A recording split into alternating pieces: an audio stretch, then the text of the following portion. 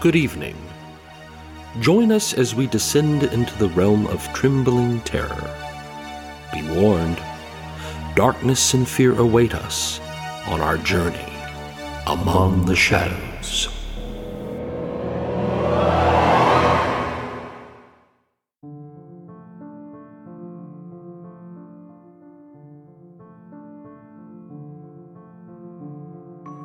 Good evening, listeners, and welcome to Season 1, Episode 3 of Among the Shadows.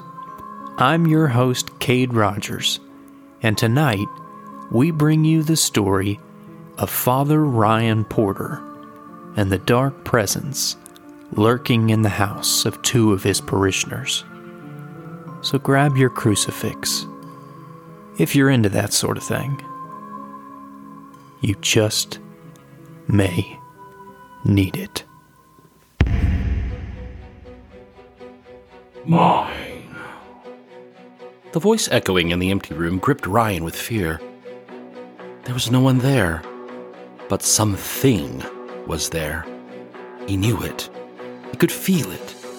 There was something right in front of him, menacing with anger and hatred that could be felt in his bones. Piercing into his brain, that harsh voice bellowed again at Ryan. Mine. No, was all that Ryan could croak in response.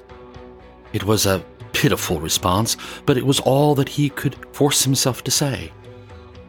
Ryan stood still, frozen in place, unable to step forward and unable to retreat. This wasn't what he had expected. In nearly 10 years of pastoral ministry, he had never encountered anything like this before. This was supposed to have been a simple house blessing, not an exorcism. And yet, within just a few minutes of beginning the liturgy, things had gone disastrously wrong. The morning had begun without a hint of the trouble that was brewing. The Reverend Father Ryan Porter, pastor of All Saints Church, had struggled out of bed with a splitting headache and much too late to do anything else before lunch. The night before had been pleasant. Dinner, drinks, and several hours of poker with some of his clergy friends had led to wide-ranging discussions that had stretched into the wee hours of the morning. Their conversation had branched far and wide, from their opinions on the politics of the day to their individual views on the reality of good and evil. The Presbyterian pastor, a lady whom Ryan had come to appreciate for her deep spiritual insight, had said that her belief in the reality of evil was only balanced by her faith in God, to which the Methodist pastor had replied that personified evil like the devil was only a figment of human imaginations. The Lutheran minister's response had been a burp, followed by the opening of another can of beer, and Ryan himself had shared that he believed that Satan was probably only a metaphor for the darkness that lurks within tortured souls. "You don't believe in the devil, my boy?" asked the Catholic priest, as he held out his glass for another shot of Irish whiskey. "I'm not sure that I do," Ryan replied. "I've never met him." "Aye. Then you've never had a bishop who's the devil's brother?" "No, although our last bishop suffragan could have been the devil's sister." "Oh, that's right. You Episcopalians have women bishops, don't you?" Ryan grinned, lifted his glass to the Catholic priest, and said, "Guilty as charged." As the night wound down and his clergy friends trickled away, Ryan was left to clean up the mess of glasses and dinner dishes before stumbling off to bed around 4 a.m. During what remained of the night, he slept beside his golden retriever Max. Ryan's dreams had been fitful.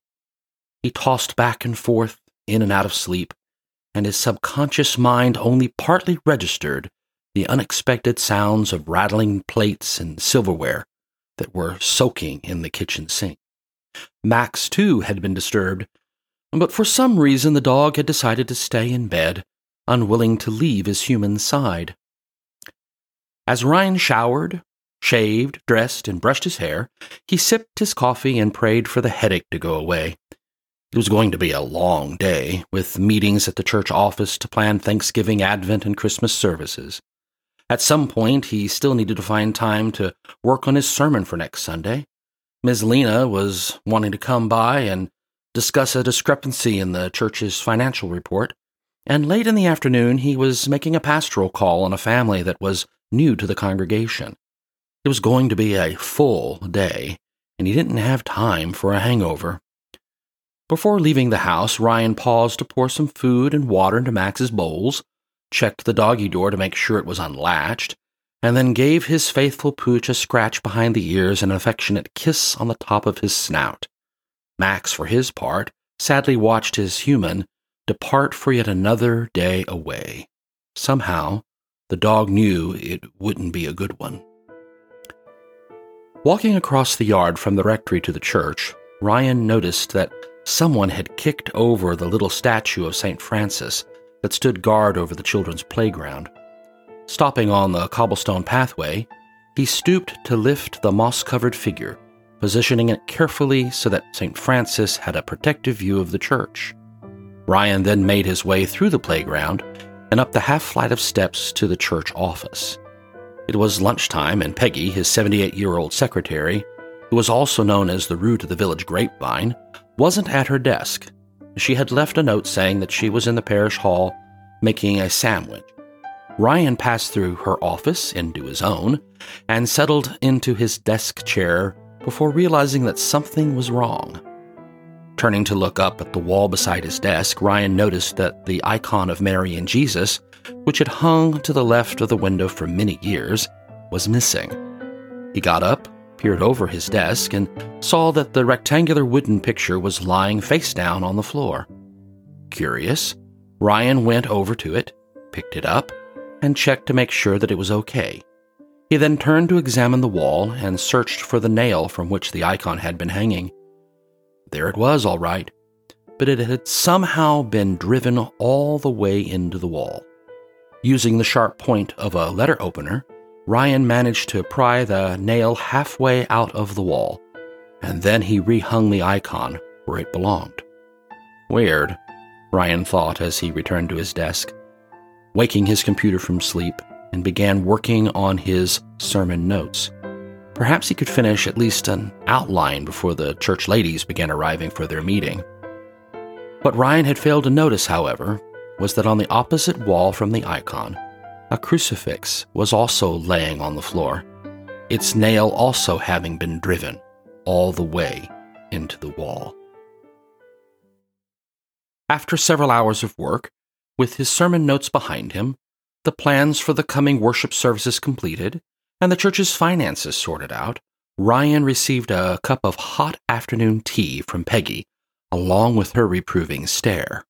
"What's wrong?" he asked as he sipped from his tea. "Janet Weaver called. She's asked that when you come over tonight, could you please bless her house?" Ryan raised an eyebrow. "A house blessing? It's been a little while since I've done one of those. I guess I can." Peggy continued to stand there, looking down at Ryan with a look of concern etched on her face. After a few moments, she said, "Father Ryan, don't the Weavers live in the Van Heusen house?" "Van Heusens? Should I know them?" "Not really, Father. They were before your time in the village. That family was really strange, and most of them either disappeared or died under curious circumstances." "Like what?" "Accidents, mostly. They were a private family and didn't mix with the other townsfolk. Matilda Van Heusen outlived them all by at least 40 years, and she only died last summer. She was the crazy old bat that most people around here called Broomtilda." "Oh," Ryan nodded his head. "I've heard of her. The kids in my last confirmation class said that she was a witch or something like that, and that their parents wouldn't let them trick-or-treat over there on Halloween. The joke was that she had retired from Hogwarts or something like that." "Not Hogwarts, Father. There was nothing good about her. You know Margaret Phelps, who attends the early service? Well, she lived across the street from the Van Heusens, and she once told me that Broomtilda would hold these big outdoor parties with several out-of-towners. They would dance all night around a big bonfire and such. Other nights you could see candlelit skulls always glowing in the house's windows, and the fireplace would have some awful odors. I'm not surprised that the Weavers want to have their house blessed. I would too, if I were stupid enough to live there. Ryan shook his head, smiled, and said, "Well, thanks, Peggy. I'll be sure to watch out for any ghosts while I'm there." "You do that." "I've heard things." "I'm sure you have. They don't say telephone, telegram, and telepeggy for nothing."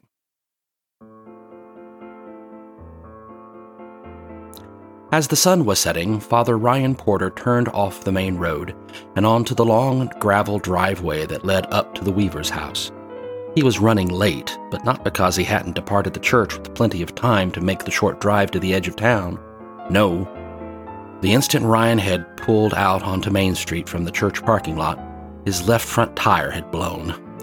Luckily, he was able to roll his car a few hundred feet further down the road and into a gas station, where he was able to get some help to change it. Still, the delay had set him back at least 20 minutes, and now he was arriving late at the house of his newest church members. Still, the Weavers were delighted to see him. No, not delighted. More like relieved. "Oh, thank God you're here, Father," said Janet Weaver as she opened the door. "We were afraid you would cancel." Ryan, still standing in the threshold of the house, reached out to take her offered hand. "I wasn't about to cancel, Janet. Thank you for the invitation." As he spoke, he found himself studying the woman's face. She looked exhausted. There were dark circles under her eyes, as if she hadn't had much sleep recently, and the worry lines had cut deeply into her forehead and around the corners of her eyes. Ryan hadn't known Janet for long, but the last time he had seen her, she didn't look anything like this. What was happening here? "Please, Father, come in. We need you."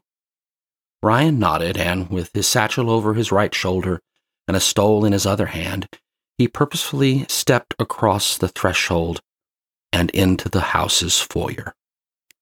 Nothing happened. Ryan found that he had been holding his breath for some reason, and his mind kept skipping back to Peggy's words of warning. But, looking though he might, he didn't see any ghosts around. He carefully let his breath out as he picked up the pace and followed Janet into the living room, where Thomas Weaver was just standing to greet him. "Father Ryan, or should I call you Father Porter? Father Ryan is what most people call me. I prefer the use of my first name." "Ah, well, welcome. Would you like something to drink? Perhaps a gin and tonic or a glass of wine?" Ryan was tempted, but he suppressed the urge to say yes and instead shook his head. "Perhaps not tonight, but thank you anyway." The three of them sat down, Ryan in the overstuffed chair facing the Weavers, who were seated close together on the sofa. Ryan was surprised to notice that Thomas Weaver looked as troubled as his wife.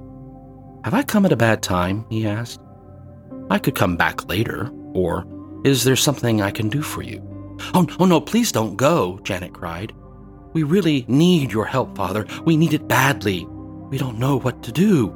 Nothing like this has ever happened to us." "What's wrong?" Ryan asked, taking a moment to glance around at the comfortable, well-decorated living room and then back at the couple. "We're having issues with the house," said Thomas, looking more than just a little bit embarrassed. "What kind of issues?" Thomas looked to his wife and back to Father Ryan. "We don't want you to think we're crazy, but something is wrong here. Something is very wrong. Something else is here in this house with us." "Something? Don't you mean someone?" "No, not someone. Something." Janet's voice was cracking as she spoke, and Ryan noticed that tears were starting to dribble down her cheeks. At first, we thought it might be an animal running around in the cavities between the walls. This is an old house, and there are lots of places where that kind of thing could happen. The knockings would run along the length of one wall, stop, then come knocking back on the other side. Janet's voice faltered, so Thomas picked it up. We would go from one room to another, and it sounded like an animal, a rat of some kind maybe. It sounded like a rat was following us behind the sheetrock. We tried opening a hole in one wall at one point to see if something might be back there, but there wasn't anything there. But the sounds continued. There were also these horrible smells like excrement, but much worse. Janet put her hand over her nose, and the look of fear in her eyes was unmistakable. They come up unexpectedly, and they go away just as suddenly, and it was like they also were following us around the house. The more it happened, the more we realized that it just couldn't be an animal, a rat or a mouse or some other critter. Janet's tears began again, and Thomas put an arm around her. It was then that the pounding started. Pounding? Pounding. It sounded like someone was on the other side of the wall hitting it with a sledgehammer. Inside walls, outside walls, walls between the bedrooms, between the living room here and the dining room over there. It didn't matter where. The pounding would start and continue for an hour or more and then just quit. It really liked to do it after midnight, Janet added. That was when the pounding would happen above the headboard in our bedroom. The hammering was so hard that it kept knocking the painting off the wall above our heads. I don't know, Ryan began, but then he stopped. We think we've got ghosts, Thomas said matter-of-factly. Bad ones. Mean ones. A lot of them, maybe, Janet said. We think the lady who died here, Miss Van Hoosen, might still be here. Why do you think that? Well, we've heard a lot of really bad things about her. That she had something to do with all the deaths in her family. That she used to have seances and other satanic rituals here. Thomas waved his hand around the living room and then pointed at the ceiling. Here and upstairs. Ryan sat quietly for a moment. He then looked around again and said, I don't hear anything right now. You will, both Janet and Thomas said together. There are times when it's quiet, like right now, Thomas shook his head and started gesturing around the room as he continued. And then it just starts for no apparent reason.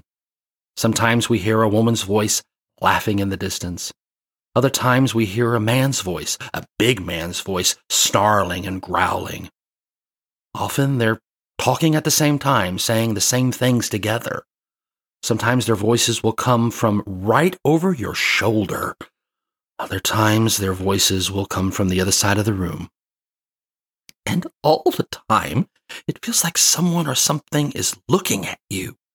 The fear in Janet's voice and on her face was infectious. Ryan felt himself starting to question why he was even there. He had no experience for any of this kind of thing. He didn't even know if he believed in ghosts, demons, or evil spirits. After talking with the Weavers for a few more minutes, hearing more about the activity that had been going on in the house, Ryan decided that there was no better time like the present to see what this was all about. He opened his satchel, took out his office copy of the Book of Occasional Services, and turned to the order for the blessing of a home. Standing in the middle of the living room, Ryan kissed the cross on the yoke of his purple stole and put it on, its long ends hanging down his front.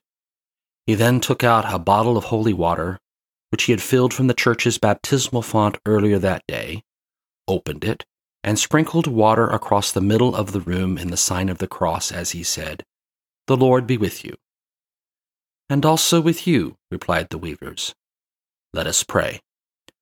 Almighty and everlasting God, grant to this home the grace of your presence, that you may be known to be the inhabitant of this dwelling, and the defender of this household, through Jesus Christ our Lord, who with you and the Holy Spirit lives and reigns, one God, for ever and ever. Amen." Silence. Nothing. No knocking, no hammering, no nothing. The Weavers looked at each other, and then they looked at Ryan. "Do you think it worked?" pleaded Janet. Ryan shrugged. "I don't know. I must confess this is all new to me. That prayer is just the start of a long liturgy that will have us blessing every room in this house. If you want us to do that, we can. And maybe we should."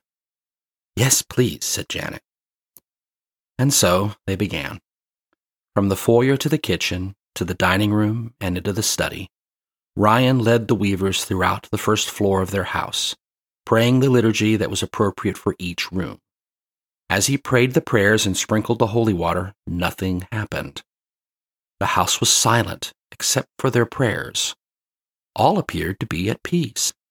Nevertheless, Ryan found that he couldn't shake this peculiar sense of foreboding, which kept washing over him as they moved from room to room, almost as if something unseen was retreating ahead of their advance. This sense kept growing with each room they blessed until they returned to the foyer and the foot of the stairs that led to the house's second floor. Just as Ryan was about to climb the steps, Janet reached out and took his arm.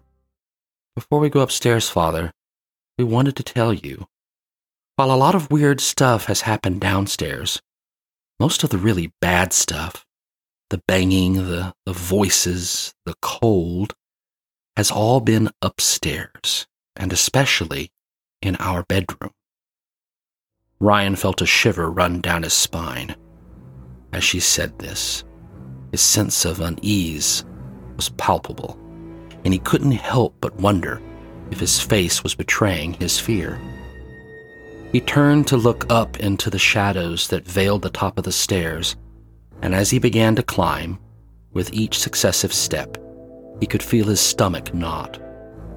So disturbed was he that he found himself reciting the comforting words of the 23rd Psalm, "The Lord is my shepherd, I shall not want." The Weavers, too, were also coming up the steps behind him, echoing him. They reached the top of the stairs and made their way slowly down the hallway to the right, where the smaller bedrooms were to be found.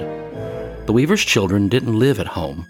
Their son was away at college, and their daughter was already married, and so these rooms would eventually be outfitted as guest bedrooms. As of now, however, they were mostly just for storage. Ryan blessed each room, offering a prayer and sprinkling holy water in the sign of the cross, but here at least there was no opposition. All was eerily quiet, like the calm before a storm, and Ryan felt himself beginning to doubt the Weaver's story. It had all been a fantasy, he thought, or at least an elaborate joke. Maybe.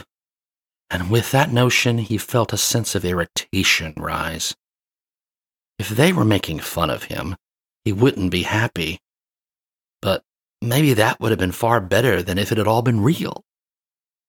Ryan turned to make his way back along the hall toward the top of the stairs and the door to the master bedroom just beyond. Only, with every step he took toward the Weaver's bedroom, he could feel that mounting sense of dreadful unease, building like it did downstairs. Indeed, he again had the distinct impression that something was fleeing ahead of him. Pausing at the entrance to the room, Ryan could feel the fear in the pit of his stomach rise even further. After a moment of hesitation, he took a few tentative steps into the bedroom and stopped. The first thing he realized was that the room was unnaturally cold, and steam was rising from his breath. Secondly, he realized that Thomas and Janet were still standing just outside their bedroom, holding on to each other and peering into the room with fear. This was it. If anything was going to happen, this is where it would be. He knew it, even though he had never before experienced anything like it. Ryan turned the pages of his book to the appropriate section and said, "The Lord be with you." The Weavers didn't offer a response. Ryan said it again, "The Lord be with you." Thomas and Janet together whispered, "And also with you." Let us pray. Let the almighty power of the Holy God be present in this place, to banish from it every unclean spirit, to cleanse it from every residue of evil, and to make it mine. The voice echoing in the empty room gripped Ryan with fear. There was no one there. There was something in the room with him. Now he knew it. He could feel it. He couldn't see it, but he could sense it. There was something right in front of him, menacing with anger and hatred that could be felt in his bones. Piercing into his brain, that harsh voice bellowed again at Ryan. "Mine!" "No," was all that he could croak in response. It was a pitiful response, but it was all that he could force himself to say. Ryan stood still, frozen in place, unable to step forward and unable to retreat. In nearly 10 years of pastoral ministry, he had never encountered anything like this before. "Get out," the voice demanded, rumbling with an authority that caused the tiny hairs on the back of Ryan's neck to rise. "This house is mine." "No," Ryan said, still struggling to speak. "I will not leave." "Then die." Those last words were whispered as if into Ryan's right ear. He jerked sideways and turned just in time to see a shadowy dark figure, nondescript but clearly having the vague shape of a person, hovering next to him. Janet let out a scream, and at that the master bedroom door slammed shut on its own, locking out the Weavers. "In the name of Jesus, I rebuke you," Ryan shouted, casting a stream of holy water, making the sign of the cross at the form that was still in the process of materializing next to him. The form wavered, then dimmed, and then vanished as the sound of sinister laughter could be heard. Ryan turned around in a 180-degree circle, searching the room for anything else that might be visible.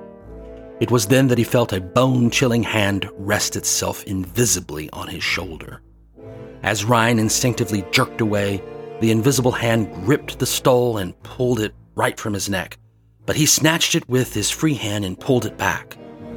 That same cold hand then shoved him on the left shoulder, and that voice then said, "Mine. This house is mine. Get out."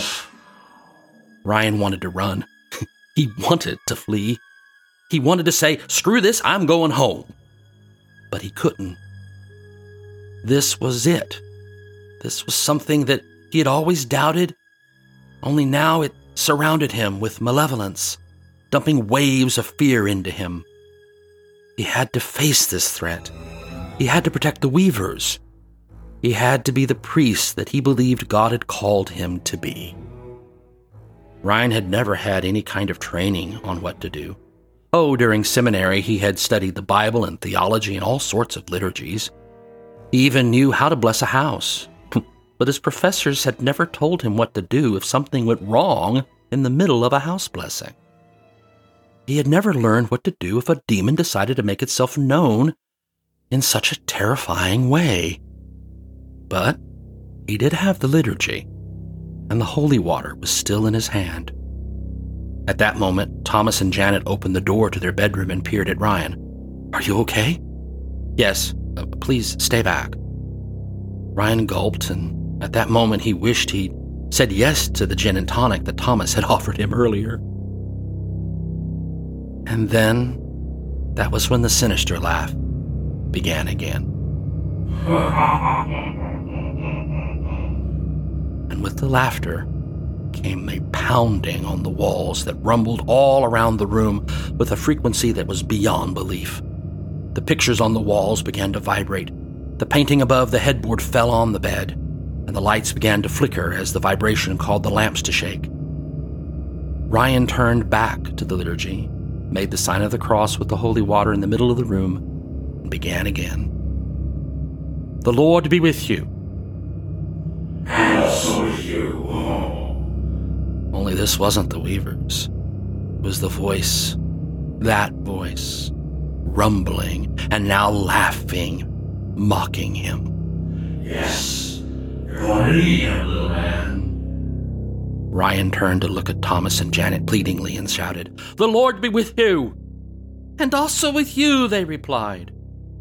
And Ryan continued, "Almighty and everlasting God." And the laughter began to fade. "Grant to this house the grace of your presence." "No, that you may be known to be the inhabitant of this dwelling. Mine. And the defender of this household. Never. Through Jesus Christ our Lord. He's dead. Who with you and the Holy Spirit Weeping. lives and reigns one God forever and ever. Amen. Screw you. Ryan stopped. The sound of heavy breathing began to fill the room, and a sound of moaning then followed, and the hammering on the walls began again. So Ryan continued, "Let the mighty power of the Holy God be present in this place, No. to banish from it every unclean spirit, No. to cleanse it from every residue of evil, Never. and to make it a secure habitation for those who dwell in it." The hammering stopped abruptly. "In the name of Jesus Christ our Lord, Amen." And the room was still. All was quiet. Indeed, the whole house was quiet and at peace. As they checked inside every room, opened every closet, every bathroom, every pantry, and peered into every nook and cranny, it became increasingly evident that the house had been cleared of that sense of impending dread, and that the sense of constantly being watched was gone as well. It felt wonderful. Downstairs, Ryan was again offered, and this time he gladly accepted that gin and tonic, and he dropped into the overstuffed chair with relief. It was done. His first and prayerfully his last encounter with evil was over, and all was well again. For several minutes he nursed his drink, and they chatted about their experience, and what it all might mean, and their hopes for the future now that their house was again their own. After settling his frazzled nerves and calming his racing heart, Ryan took his things, put them in his satchel, and said goodnight. Ryan pulled his car into the church parking lot, got out, and made his way through the playground toward the rectory. As he walked, the spring in his step was unmistakable. Here was a man who had faced calamity and yet had come through it unscathed. It was almost as if he couldn't care about anything else in the world, and he began to skip along the cobblestone path. It was, therefore, a much more heart-wrenching disappointment when his eyes caught sight of the statue of St. Francis, yet again toppled face down on the grass. Sighing, Ryan bent over and picked up the statue, only to be shocked when the stone figure's head fell off and rolled across the path. As he stood there, disturbed by this sight, he heard in the distance the warning bark of his dog Max. Max was a good dog. He didn't bark much, but when he did, it was usually for a reason. This was Max's stranger danger bark. It was sharp, loud, and accompanied by growls. Ryan dropped the now headless statue of St. Francis and ran the rest of the way along the path to the front door of the rectory. The door had been kicked in, and from within he could hear the barking, growling, and whimpering of his dog's pleas for help. Casting aside all his concerns, Ryan dashed into the house. "Max!" he cried. "Here, boy, where are you?" Max yelped even louder, and Ryan realized that the commotion was coming from the bedroom. He ran down the hall, around the corner, and into his room, only to miss by inches, running into a looming, dark, menacing form of cold malevolence. It was floating in the middle of his bedroom, towering over Ryan's crouched, growling, furious dog. "Get away from him!" yelled Ryan at the demon, whom he had just fought a half hour ago at the Weavers. "In the name of Jesus, I command you!" You command? Who are you to command? The voice was bitter. It was angry, and it was not going to back down. You are nothing. The bellowing of the demon caused Ryan to stagger backwards, falling onto the floor at the foot of his bed. as the hovering dark mass moved toward him. Max let out a yelp and darted around the form. Landing on top of Ryan, Max turned to defend his human from the demon with loud, furious barking and all his bared teeth. The demon reached out and invisibly knocked Max aside, flinging the dog through the air to where he landed by the open closet door. Max leapt up, growling, but then was pushed back into the closet and the door was slammed shut. The delay was all that saved Ryan. In those seconds, he managed to struggle back to his feet, snatch a crucifix off the wall behind him, and held it out in front of him as he cried, "In the name of Jesus, be gone!" No! You robbed me of my house, now I'll take yours. "This is God's house! Be gone!" Ryan yelled. The black form of the demon hovered motionless for a long moment. Then, as its shadowy form began to fade, Ryan heard that evil voice say, "We will see." And then it was gone. Ryan stood in shock in the middle of his bedroom. He was still gripping the cross in his hands as he tried to calm his pounding heart. The sounds of Max barking from within the closet finally pierced his foggy mind, and he turned to open the door. Out pounced his faithful dog, knocking him over with joy at finding his human safe and well. At least for now. But would the demon return again?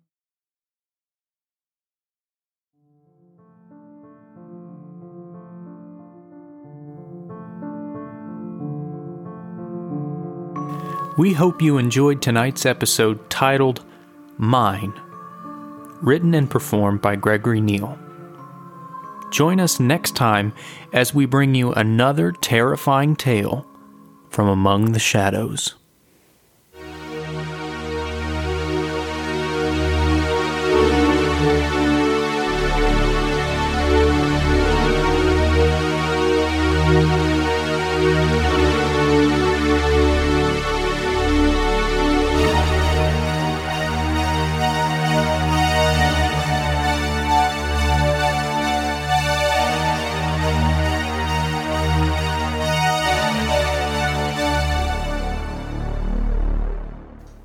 This has been a Four Pups Audio Works production. Copyright 2021.